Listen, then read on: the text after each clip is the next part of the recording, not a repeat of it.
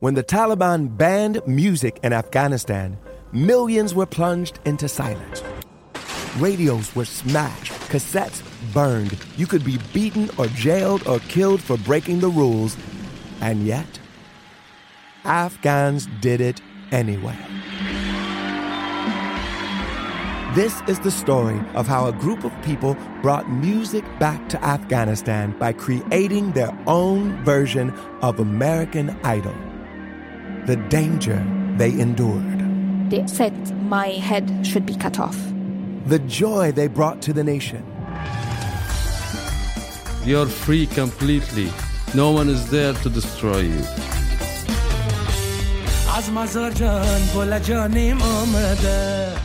I'm John Legend. Listen to Afghan Star on the iHeartRadio app, Apple Podcasts, or wherever you get your podcasts. A new season of Bridgerton is here. And with it, a new season of Bridgerton, the official podcast. I'm your host, Gabrielle Collins, and this season, we are bringing fans even deeper into the ton. Colin Bridgerton has returned from his travels abroad. Is betrothal written in the stars for the eligible bachelor? Meanwhile, the ton is reverberating with speculation of who holds Lady Whistledown's pen.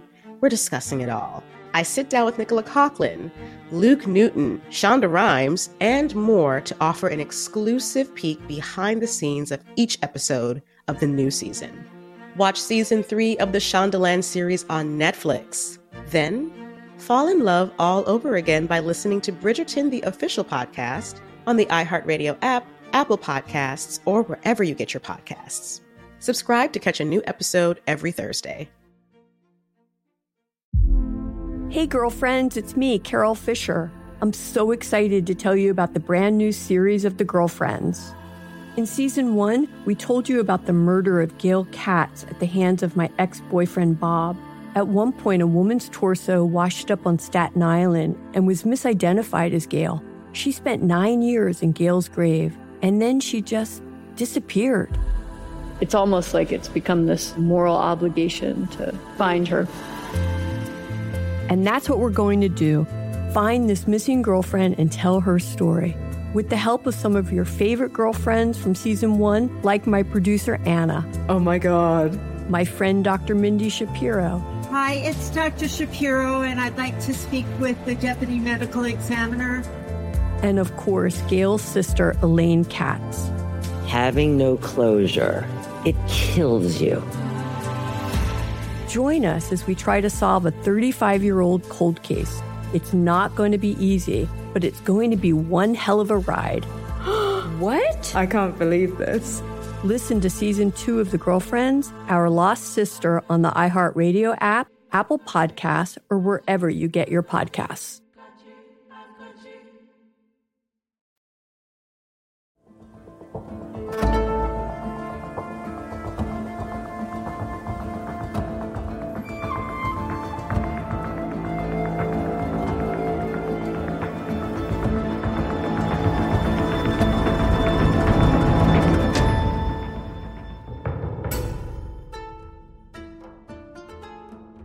Hi, hello there. This is Let's Talk About Myths, baby.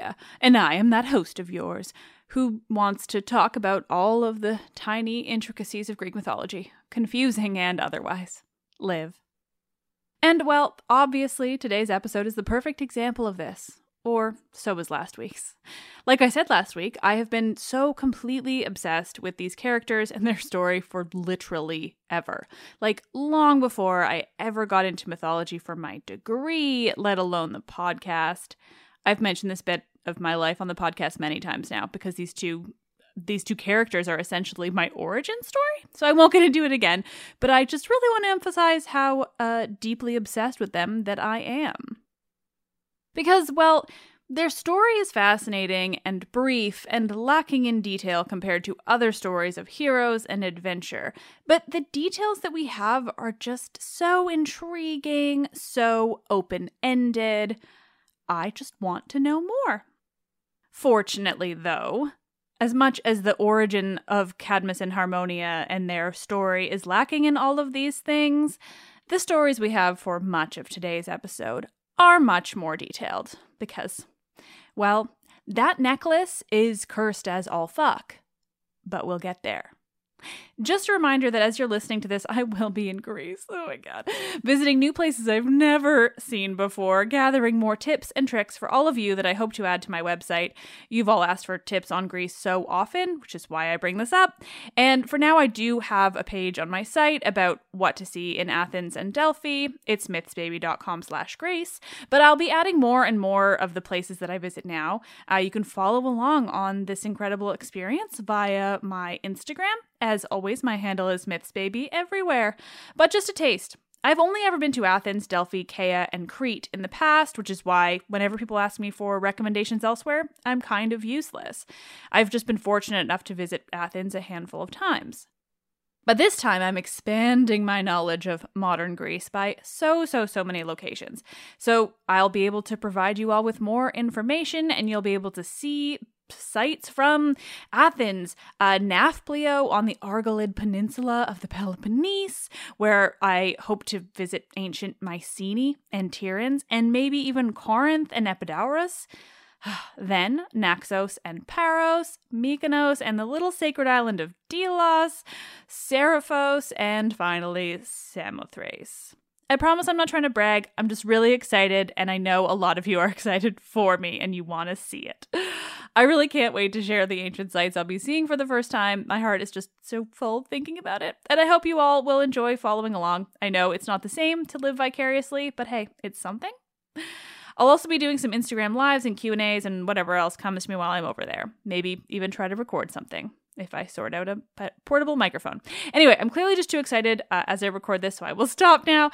Today is about Cadmus and fucking Harmonia, my heart and soul in two mythological characters. And that cursed as all fuck necklace.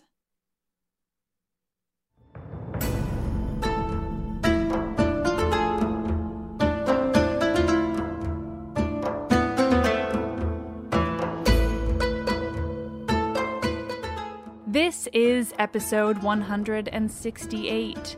That is one cursed necklace, the deadly dynasty of Cadmus and Harmonia.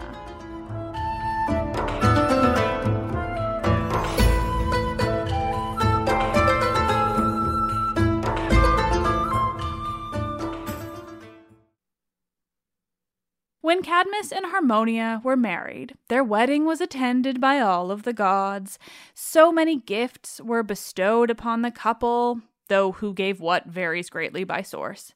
But one gift that always features is a necklace. Was it a gift from Hephaestus, or Zeus via Europa via Zeus again, or Athena, maybe? Was it from Aphrodite, Harmonia's own mother? It doesn't matter who gave Harmonia the necklace, but it's interesting to speculate. Who chose this gift for her? Was it meant to be cursed? Was it meant to cause ruin to generation upon generation of Thebans? Or did that all happen without the will of the gods attached? Is that even possible? Like any good curse from Greek mythology, we don't have a real answer, but we do have a lot of dark and gory evidence. Once Cadmus and Harmonia were married, they went on to have 5 children: Ino, Semele, Agawe, Autonoe, and Polydorus. The curse begins with Semele. You've heard her story before in a few different forms, but let's look at it again from the perspective of that curse on the children of Cadmus and Harmonia, that curse of Harmonia's necklace. Semele was beautiful. That much is important because that is what brings about her fate. At least, that's what Zeus would say. Zeus, you see, took a liking to poor Semele. We all know what that means. Zeus wanted her, and so Zeus had to have her. How Semele felt about it is basically irrelevant, though here we do sometimes find the suggestion of some kind of mutual affection in some sources, in whatever form that's possible, when one is a god and the entire relationship is based on lies and deception. But I'm getting ahead of myself. Semele is one of the very, very few women that Zeus appears to have actually worked for, to have actually tried to impress, to have maybe even cared about. If we ignore how she felt about it, unfortunately. Zeus and Semele weren't just together one time, but many times over a period of time. If we have to find nicer things to say about Zeus, there is this, at least. And Zeus wanted to impress Semele. He wanted her to love him. He wanted her to want him. That, too, is a consolation. But he wanted her to like him so badly that he promised her anything. The details of this story are unclear, at least when it comes to ancient Greek stories, so I'm going to keep it brief and use mostly Pseudo-Apollodorus. He's a late source, but he's got something for us. Eventually, I want to talk about her some more in a different context, but today, the curse. One way or another, either through deception of Hera or otherwise, Semele ends up asking Zeus to prove he is who he says he is, to prove he is the god Zeus, and to appear to her in the same form that he appears to his wife, Hera. And so, he does. Did he have to? No. Could he have just fucked off instead of giving in to this request that he knew was bad? Definitely. But he didn't. He appeared to Semele in the same form that he appeared to his wife Hera, and when Semele saw him in his full and complete godly form, she dies. Semele dies, but she's already pregnant with their child, and Zeus, in all of his I don't even know what, decides that he will save the child, but not the mother, and he whisks Dionysus out of his mother and into his very own thigh, where he will continue to gestate. Now, the very ancient sources don't reference much of this at all. Instead, they focus simply on the fact that Dionysus is the child of Zeus and Semele, without ever going into detail as to the fate of Semele. At least, surviving sources, that is. In the end, what matters is that he is her child. He is half mortal, but also that she is not alive when he later returns to Thebes as an adult. And so, Semele is the first victim of that cursed necklace. Kind of, for now, at least. But that story is for another time. Dionysus, meanwhile, is finally birthed by Zeus and is, according to some infuriatingly fragmentary references, eventually brought to his aunt, Ino, who cares for him as a baby. Ino, it seems, might get to avoid the curse, maybe kind of, because she cares for Dionysus, or she's part of it, but still it ends well enough. I will do a deeper dive into her one day because she's more interesting than I'd realized, but ultimately, Ino ends up a goddess of the sea with the new name of Leucothea. That is, after she is forced to throw herself and her child off a cliff and into the sea in order to escape Hera's wrath. Again, more for another day, but cursed? Maybe? Still a goddess in the end, so less cursed? But of course, the curse really gained steam in the second generation. Cadmus and Harmonia's daughter, Agawe, has a son named Pentheus. Oh, Pentheus. Pentheus. There's no need for me to rehash the details of his story for you now. That's why I strategically re-aired the two-part of the Bacchae before starting this story of Cadmus and Harmonia. That, and I'm off in Greece and struggled a bit to prepare quite so many episodes in advance. It was like 25 or something. Still, now you've been given a visceral reminder of Pentheus' tragic and gory fate. That he did not believe his cousin Dionysus' divinity, and both he and his mother Agawe paid the price. Pentheus, through Dionysus' trickery, was ripped to shreds by his own mother before she came out of her divine madness holding her son's head in her hands. A head she thought was a lion that she had so proudly killed. And so we get the first real example of the breadth of the curse, and just how horrifically it can go. If Pentheus isn't the perfect example of the effects of the cursed necklace, then I don't know who is. Oh, wait, I do.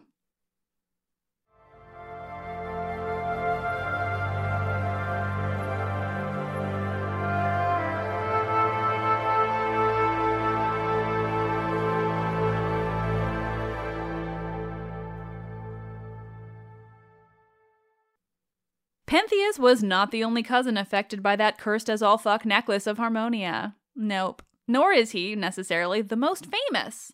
It's just that this other cousin isn't quite as linked to Thebes, and because of that, his story tends to fly just a tiny bit under the cursed necklace radar. Because, well, one of Cadmus and Harmonia's other daughters, Autonoe, had a son. A son named Actaeon. Ugh. Actaeon. Of course, as I've told you before, and as you've likely gathered from it being one of the most famous stories of Artemis, Actaeon was famously killed by his own hunting dogs after he was transformed into a stag while out hunting. But why was he transformed into a stag, exactly? That bit is a bit less clear, and I'm interested in it. Maybe it's as the most common interpretation of the story goes, that he was out hunting with his friends and his hunting dogs, that he wandered off by himself and came upon a scene of Artemis and her nymphs bathing in a pool. That he, with this view before him, crept a little closer and made a point of watching Artemis bathe, watching Artemis naked, and that for this he was punished by her with the transformation into a stag. Or maybe it wasn't so cut and dry. Maybe Actaeon was more of a victim than this popular version would make him seem. Maybe he didn't see her naked at all. The first interpretation that's a bit more kind to Actaeon is the simple adjustment that maybe when he came upon Artemis and her nymphs, it was entirely accidental. Maybe he saw her naked, immediately realized that this was absolutely not something he should be seeing, and so he looked away. There's a Hellenistic poet called Callimachus who writes of this in one of his hymns. Quote, "How many burnt offerings shall the daughter of Cadmus burn in the days to come? How many Aristaeus, praying that they might see their only son, the young Actaeon, blind? And yet he shall be companion of the chase to great Artemis. But him neither the chase nor comradeship in archery on the hills shall save in that hour when, albeit unwillingly, he shall behold the beauteous bath of the goddess. Nay, his own dogs shall then devour their former lord, and his mother shall gather the bones of her son, ranging over all the thickets." Should we feel some kind of sympathy for Actaeon, or is he purely to blame? I told this story in the very, very early days of the podcast, and I absolutely blamed him. I don't necessarily think that's wrong. It's certainly in the sources as well, but I'm much more interested in the idea that maybe he just had bad luck, or maybe it was this family curse rearing its ugly head. I mean, either way, it can and should be linked back to the curse, but what if it also was an unfortunate accident, an example of a goddess overreacting? We know the Olympians are capable of that, man or woman. The story of Actaeon was so famous and important in the ancient world that it also features in a lot of so-called histories of the region, their version of histories. They give us even more insights into how some of the ancient Greeks understood his story. So Pausanias, a travel writer in Greece who had a penchant for mythologizing people, places, and things, tells us that the real story of Actaeon has him actually trying to marry his aunt, Semele, and that on top of that, he also saw Artemis bathing, that the goddess then had him wear a deer skin as clothing so that his dogs would kill him, and that this is also linked to stopping him from marrying Semele, but then on top of all of that, Pausanias adds that actually he thinks that Actaeon's dogs were just going to rip him to shreds regardless, and it was more about the dogs than anything else. Which, I mean, there's a lot going on there. Meanwhile, Diodorus Siculus, who was a historian of the 1st century BCE, tells another story. He says that Actaeon was in fact a devotee of Artemis, which adds another fascinating layer, and maybe adds an interesting piece to Actaeon's gender identity or sexuality. One can speculate.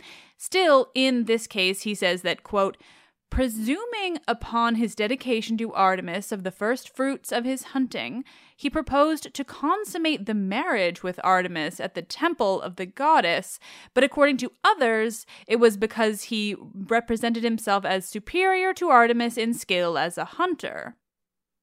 So he tried to assault her, or he said he was a better hunter than her. But he was also working with her as a hunter. Diodorus Siculus goes on to add that either way, no matter what, the goddess was right and justified in her anger and that Actaeon deserved what he got. Finally, our favorite TLDR of Greek myth, Pseudo-Apollodorus, tells the gist of this story, that Actaeon indeed saw Artemis bathing and that he was punished for this via transformation into a stag, that as a result, his hunting dogs ripped him to shreds. But he adds another layer onto the story, noting that after Actaeon's death as a stag, his hunting dogs looked all over for their master, really distraught that he was missing, until finally they happened upon Chiron the centaur and his cave. Quote, "When he was no more, they looked for their master with great howls and bays, coming in the course of their search to Chiron's cave. He made a likeness of Actaeon, which assuaged their grief." So Chiron made a fake Actaeon to make the dogs happy. Whatever the minutiae of Actaeon's story, whatever the reason for his death at the mouths of his own hunting dogs, we can be pretty sure of one thing. That cursed as all fuck necklace struck again. And well, I'm actually running out of time here because I've got so much more to say, but oh, this family line. So before we look at the curse, how it did and did not affect the progenitors of it all, Cadmus and Harmonia, let me just remind you of another generation of family members that are part of this cursed line of Thebes. Jocasta, Oedipus, and their own children. Brothers who wage war against each other, those famed 7 against Thebes. All stories I've told before, so maybe a re-listening to my episode on Euripides' Phoenici, the Phoenician women, is in order. Seriously, this is one cursed family. Just generation upon generation upon generation.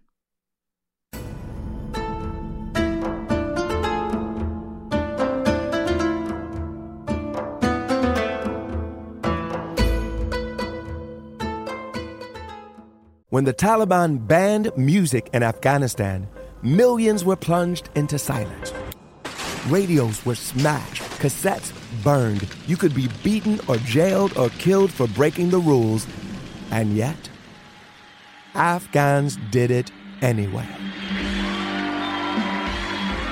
This is the story of how a group of people brought music back to Afghanistan by creating their own version of American Idol. The danger they endured. They said my head should be cut off. The joy they brought to the nation. You're free completely. No one is there to destroy you.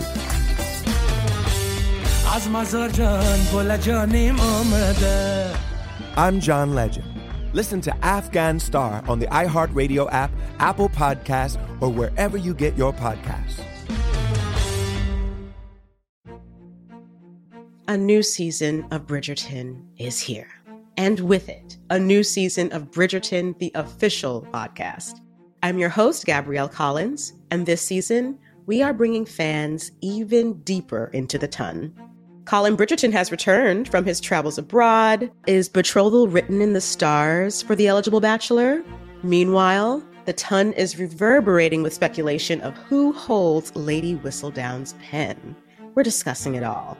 I sit down with Nicola Coughlan, Luke Newton, Shonda Rhimes, and more to offer an exclusive peek behind the scenes of each episode of the new season. Watch season 3 of the Shondaland series on Netflix. Then, fall in love all over again by listening to Bridgerton, the official podcast, on the iHeartRadio app, Apple Podcasts, or wherever you get your podcasts. Subscribe to catch a new episode every Thursday. Hey girlfriends, it's me, Carol Fisher. I'm so excited to tell you about the brand new series of The Girlfriends. In season 1, we told you about the murder of Gail Katz at the hands of my ex-boyfriend Bob. At one point, a woman's torso washed up on Staten Island and was misidentified as Gail. She spent 9 years in Gail's grave, and then she just disappeared. It's almost like it's become this moral obligation to find her. And that's what we're going to do. Find this missing girlfriend and tell her story. With the help of some of your favorite girlfriends from season 1, like my producer Anna. Oh my God. My friend Dr. Mindy Shapiro. Hi, it's Dr. Shapiro, and I'd like to speak with the deputy medical examiner. And of course, Gail's sister, Elaine Katz. Having no closure, it kills you. Join us as we try to solve a 35-year-old cold case. It's not going to be easy, but it's going to be one hell of a ride. What? I can't believe this. Listen to season 2 of The Girlfriends, Our Lost Sister on the iHeartRadio app, Apple Podcasts, or wherever you get your podcasts.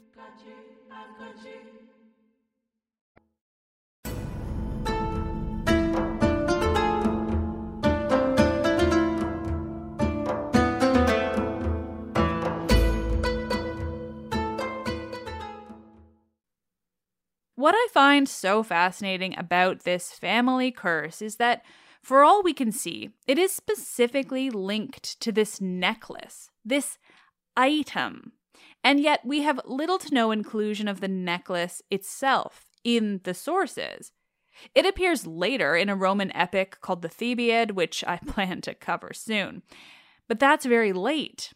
In the other sources, it kind of gets forgotten. It's known to be cursed, but then it sort of disappears. It's just so different from the most famous cursed family in Greek myth, that of Agamemnon and his brood. The Tantalid curse that becomes the curse of the Peloponnesi that becomes the curse on the house of Atreus. That curse is much more serious and linked to not only straight up cannibalism, but cannibalism of family members, of children. It makes much more sense than a necklace. And yet, yes, I'm much more obsessed with the necklace curse. But what of Cadmus and Harmonia? Where do they lie in their cursed familial line? That, in itself, is why I find them so fascinating. For all the curse was brought upon their children and their grandchildren and their great-grandchildren, the couple themselves were barely cursed at all. Cadmus is known for his accomplishments, his search for Europa, his defeat of Ares' dragon. He is even credited mythologically with bringing the Phoenician alphabet to Greece, thus creating the basis for the Greek alphabet. Harmonia, meanwhile, remains this enigmatic goddess who lived her life as a mortal. She is the only goddess that I have ever come across who lived as a mortal and appeared to gain mortality herself, with no background or thought on it. She seems to have grown old with Cadmus, to have lived alongside him as any other human. And why? We have no explanation why, no comment or note about why a goddess would and could live like this. And she isn't just any old divinity, not like a nymph or a minor deity by birth. Her god status is minor, sure, but her parents are Aphrodite and Ares. And yet, here she lived as a mortal for no discernible reason. I fucking love it. Why? It doesn't make any sense. On what we know of mythology based on every other story of the divine and their interactions with humanity, it just doesn't track. And that is what I find so interesting. But in the end, they didn't just live on like mortals or die like mortals. They did reach the point of old age together, and from there, once more, we have to look to many different sources for many different explanations. The most important thing about Cadmus and Harmonia's fate, and what makes them, yet again, unique in the realm of Greek mythology, is that, well, they end up as snakes. Yes, one way or another, Cadmus and Harmonia, at the end of their lives, are transformed into snakes, where they, we're to presume, live out their snaky lives in relative contentment. Why snakes, though? What warranted this? Was it a punishment or a gift? The most famous source for the fate of Cadmus and Harmonia is my beloved Euripides, in the even more beloved play, Bacchae. Cadmus features in the play, though not heavily. Still, he's the patriarch of the family that Dionysus is raging against, and the city that they feel has wronged them so badly. To Cadmus, Dionysus says, quote, "Now, Cadmus, hear what suffering fate appoints for you. You shall transmute your nature and become a serpent. Your wife Harmonia, whom her father Ares gave to you, a mortal, likewise shall assume the nature of beasts and live a snake. The oracle of Zeus foretells that you, at the head of a barbaric horde, shall with your wife drive forth a pair of heifers yoked, and with your countless army destroy many cities. But when they plunder Loxias' oracle, they shall find a miserable homecoming. However, Ares shall at last deliver both you and Harmonia, and grant you immortal life among the blessed gods." According to Bacchae, Cadmus and Harmonia will be transformed into snakes, but they will also feature into some otherwise mysterious war. This pronouncement of their fate seems to be linked to the treatment of Dionysus, given that's the plot of the entire play, though Dionysus isn't entirely clear why they will face all of this. And in the end, it isn't all a curse anyway. The location of the war and their ultimate fate, it seems, is meant to be Illyria, because that's where they end up in all the other sources. It's to the northwest of Greece, like in the modern Balkans. There, and we don't know why, they travel. Cadmus even seems to become king there for a time. They might even have another child there, a son named Illyris, adding on a myth to explain the name of the region. And they go to war against others in this region. Again, we have no idea why, but all of this takes place before, eventually, they're transformed into snakes. And maybe, as Dionysus says in the Bacchae, after they become snakes, Ares gifts his daughter and her husband with immortality. Meanwhile, Pseudo-Apollodorus gives us a most succinct explanation for the fate of Cadmus and Harmonia. Quote, "Cadmus, son of Agenor and Argiope, along with Harmonia, his wife, daughter of Aphrodite and Ares, after their children had been killed, were turned into snakes in the region of Illyria by the wrath of Mars, because Cadmus had slain the dragon, guardian of the fountain of Castalia." So once again, we get their transformations into snakes, this time due to Ares quite specifically, and he isn't saving them, he's the reason for their transformation. And it still isn't due to that cursed necklace. I mean, we could probably debate it, but it seems to me not. Instead, it's quite specifically from the moment that Cadmus killed Ares' sacred serpent. Though Pseudo-Apollodorus does weirdly name it as the guardian of the Castalian spring, which is by Delphi and not Thebes, as the story goes. Regardless, still, we don't have their fates tied to the necklace in the way the fate of their children and their families is. So, are they cursed at all, or is being transformed into snakes something else entirely?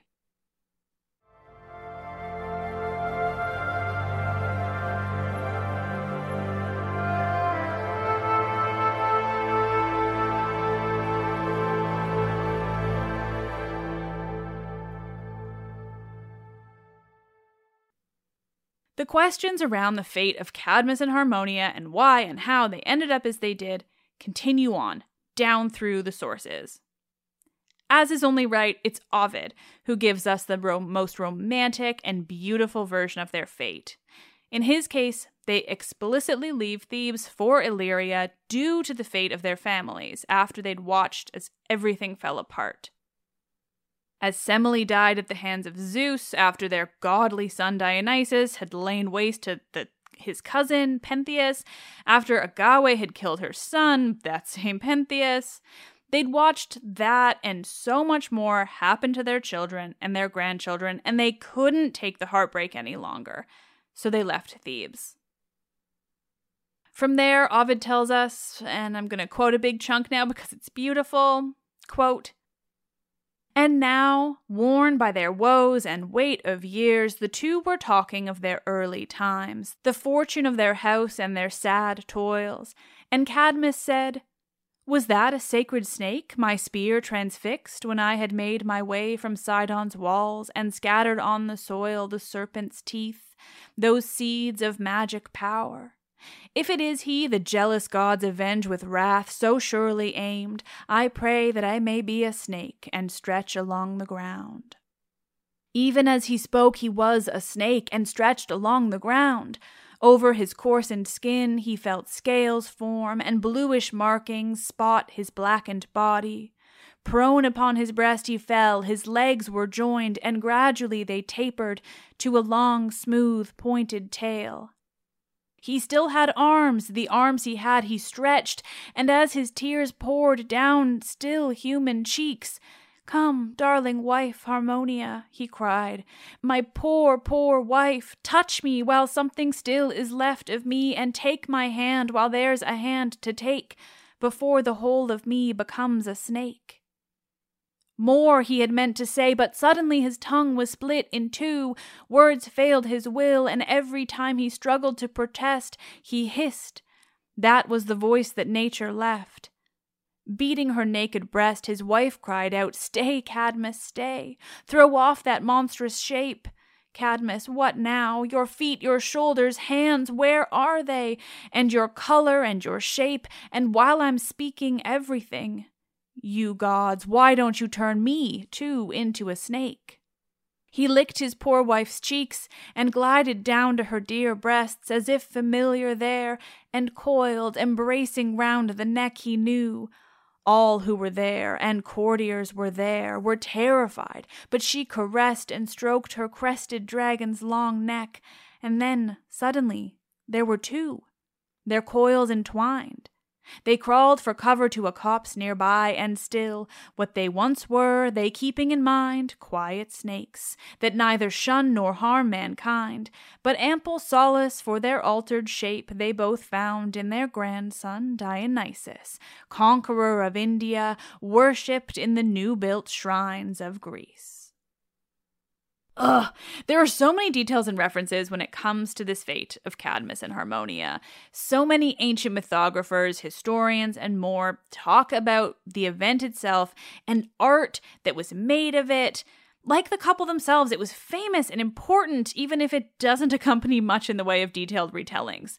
We just know they became snakes. This was their ultimate fate.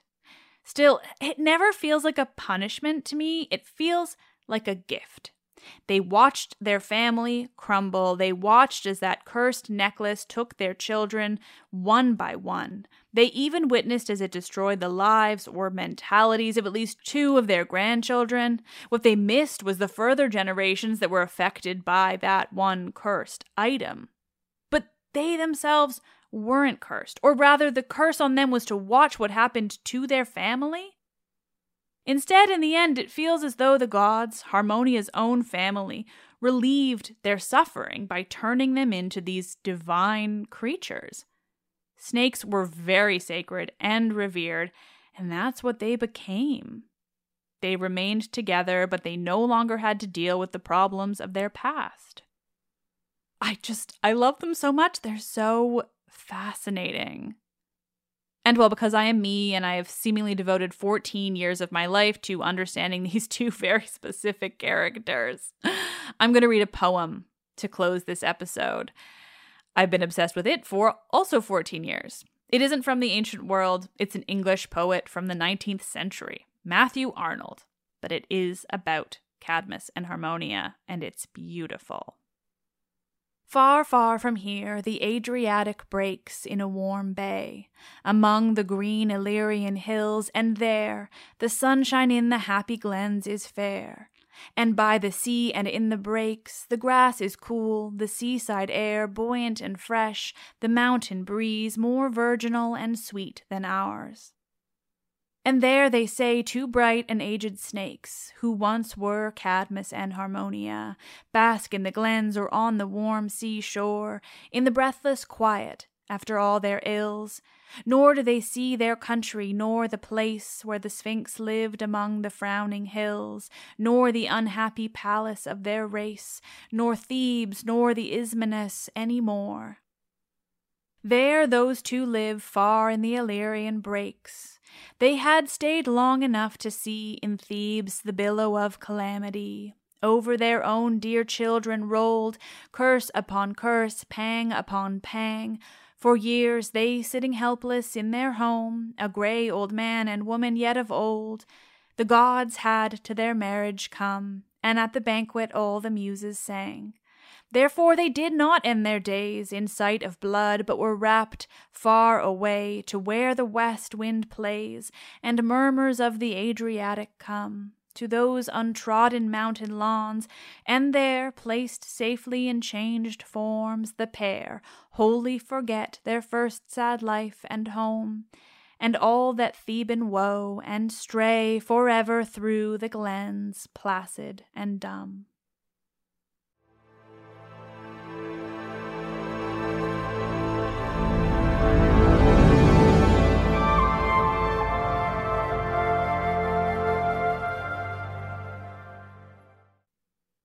Oh, nerds.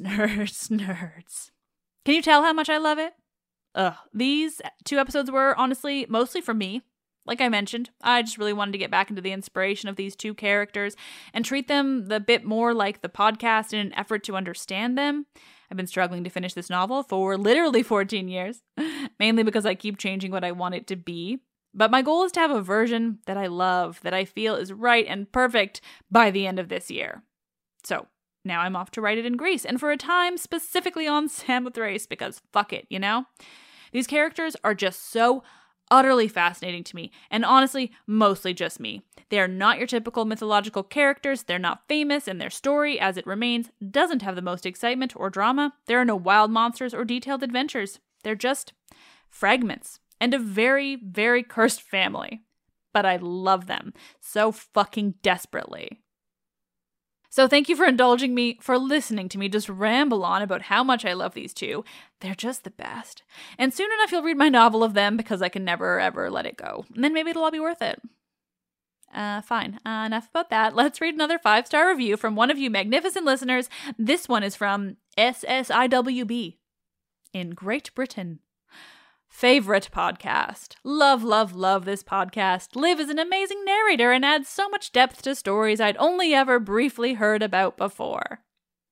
Thank you. I'm glad to know I do that. Perhaps too much depth sometimes, maybe? Hopefully not. Let's Talk About Myths, Baby is written and produced by me, Liv Albert. Michaela Smith is the Hermes to my Olympians. She handles so many podcast-related things, from running the YouTube to creating promotional images and videos, to editing and research, and so much more. Adding more all the time. The best. Stephanie Foley works to transcribe the podcast for YouTube captions and accessibility. We've got an intern this month, and as I've said before, and will again, unfortunately she hasn't started by the time I've had to record all these episodes for this month, but I am certain she's going to be immensely helpful. So thank you, Grace Roby. The podcast is hosted and monetized by Acast. Follow me as I follow Cadmus and Harmonia through Greece, won't you? I'll be sharing so much on Instagram, along with live Q&As and more. My handle is MythsBaby. A final thank you to Cadmus and Harmonia for giving me this life, because they are 100% to thank for my current love and obsession with Greek mythology, and 100% why I am where I am, even if they're deeply mythological and fragmentary at that. Thank you all for listening and being weirdos along with me. It means the whole world. If I'm thanking non-mythological people for where I am now, it's obviously you all. I am Liv, and I fucking love this shit.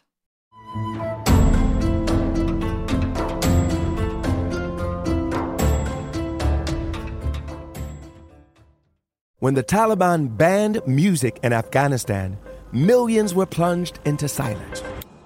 Radios were smashed, cassettes burned. You could be beaten or jailed or killed for breaking the rules. And yet, Afghans did it anyway. This is the story of how a group of people brought music back to Afghanistan by creating their own version of American Idol. The danger they endured. They said my head should be cut off. The joy they brought to the nation. You're free completely. No one is there to destroy you.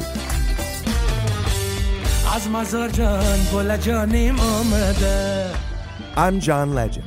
Listen to Afghan Star on the iHeartRadio app, Apple Podcasts, or wherever you get your podcasts. A new season of Bridgerton is here. And with it, a new season of Bridgerton, the official podcast. I'm your host, Gabrielle Collins, and this season, we are bringing fans even deeper into the ton. Colin Bridgerton has returned from his travels abroad. Is betrothal written in the stars for the eligible bachelor? Meanwhile, the ton is reverberating with speculation of who holds Lady Whistledown's pen. We're discussing it all. I sit down with Nicola Coughlan, Luke Newton, Shonda Rhimes, and more to offer an exclusive peek behind the scenes of each episode of the new season. Watch season 3 of the Shondaland series on Netflix. Then, fall in love all over again by listening to Bridgerton, the official podcast, on the iHeartRadio app, Apple Podcasts, or wherever you get your podcasts. Subscribe to catch a new episode every Thursday. Hey girlfriends, it's me, Carol Fisher. I'm so excited to tell you about the brand new series of The Girlfriends. In season 1, we told you about the murder of Gail Katz at the hands of my ex-boyfriend Bob. At one point, a woman's torso washed up on Staten Island and was misidentified as Gail. She spent 9 years in Gail's grave, and then she just disappeared. It's almost like it's become this moral obligation to find her. And that's what we're going to do. Find this missing girlfriend and tell her story. With the help of some of your favorite girlfriends from season 1, like my producer, Anna. Oh my God. My friend, Dr. Mindy Shapiro. Hi, it's Dr. Shapiro, and I'd like to speak with the Deputy Medical Examiner. And of course, Gail's sister, Elaine Katz. Having no closure, it kills you. Join us as we try to solve a 35-year-old cold case. It's not going to be easy, but it's going to be one hell of a ride. What? I can't believe this. Listen to season 2 of The Girlfriends, Our Lost Sister on the iHeartRadio app, Apple Podcasts, or wherever you get your podcasts.